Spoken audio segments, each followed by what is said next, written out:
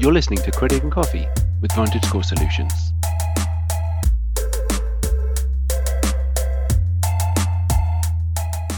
How changes in medical collection accounts get reported will impact credit scores. Beginning in early July 2022, the nationwide credit reporting companies Equifax, Experian, and TransUnion will begin a two-phase change in how medical collection account information will be reported. In the first phase that will occur effective July 1st, the companies will remove all paid medical collections from credit reports. Additionally, unpaid medical collection accounts that are younger than 1 year will also be removed.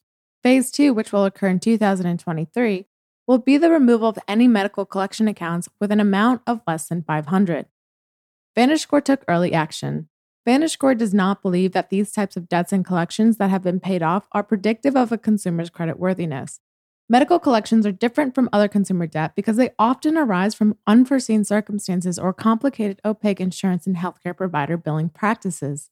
That's why models introduced by VantageScore since 2013 ignored paid collections, including those stemming from medical debt. Medical debt outsourced to a third-party collection agency is ignored for 6 months to allow for insurance payment processing. And as of July 1st, 2022, the 3 NCRAs exclude medical collection debt for an entire year before it appears on credit reports. When a medical collection account does appear on a consumer's credit report, it has a muted impact on a consumer credit score based on the VantageScore 4.0 model. We applaud the NCRAs for taking this step to lessen the impact of unforeseen medical collection debt for consumers. Now what? Despite the changes VantageScore already made, the new reporting changes may cause some score shifts. Over 1 in 4 consumers have a collection. Nearly 28% of consumers have an external collection reported on their credit file. More than 2/3 of all collections are medical related.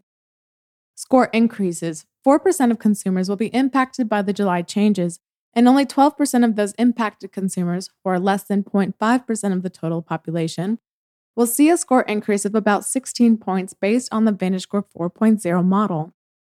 The views and opinions expressed in this episode do not necessarily reflect the official policy or position of VantageScore Solutions. Thanks for listening. For more tips and info, visit VantageScore.com.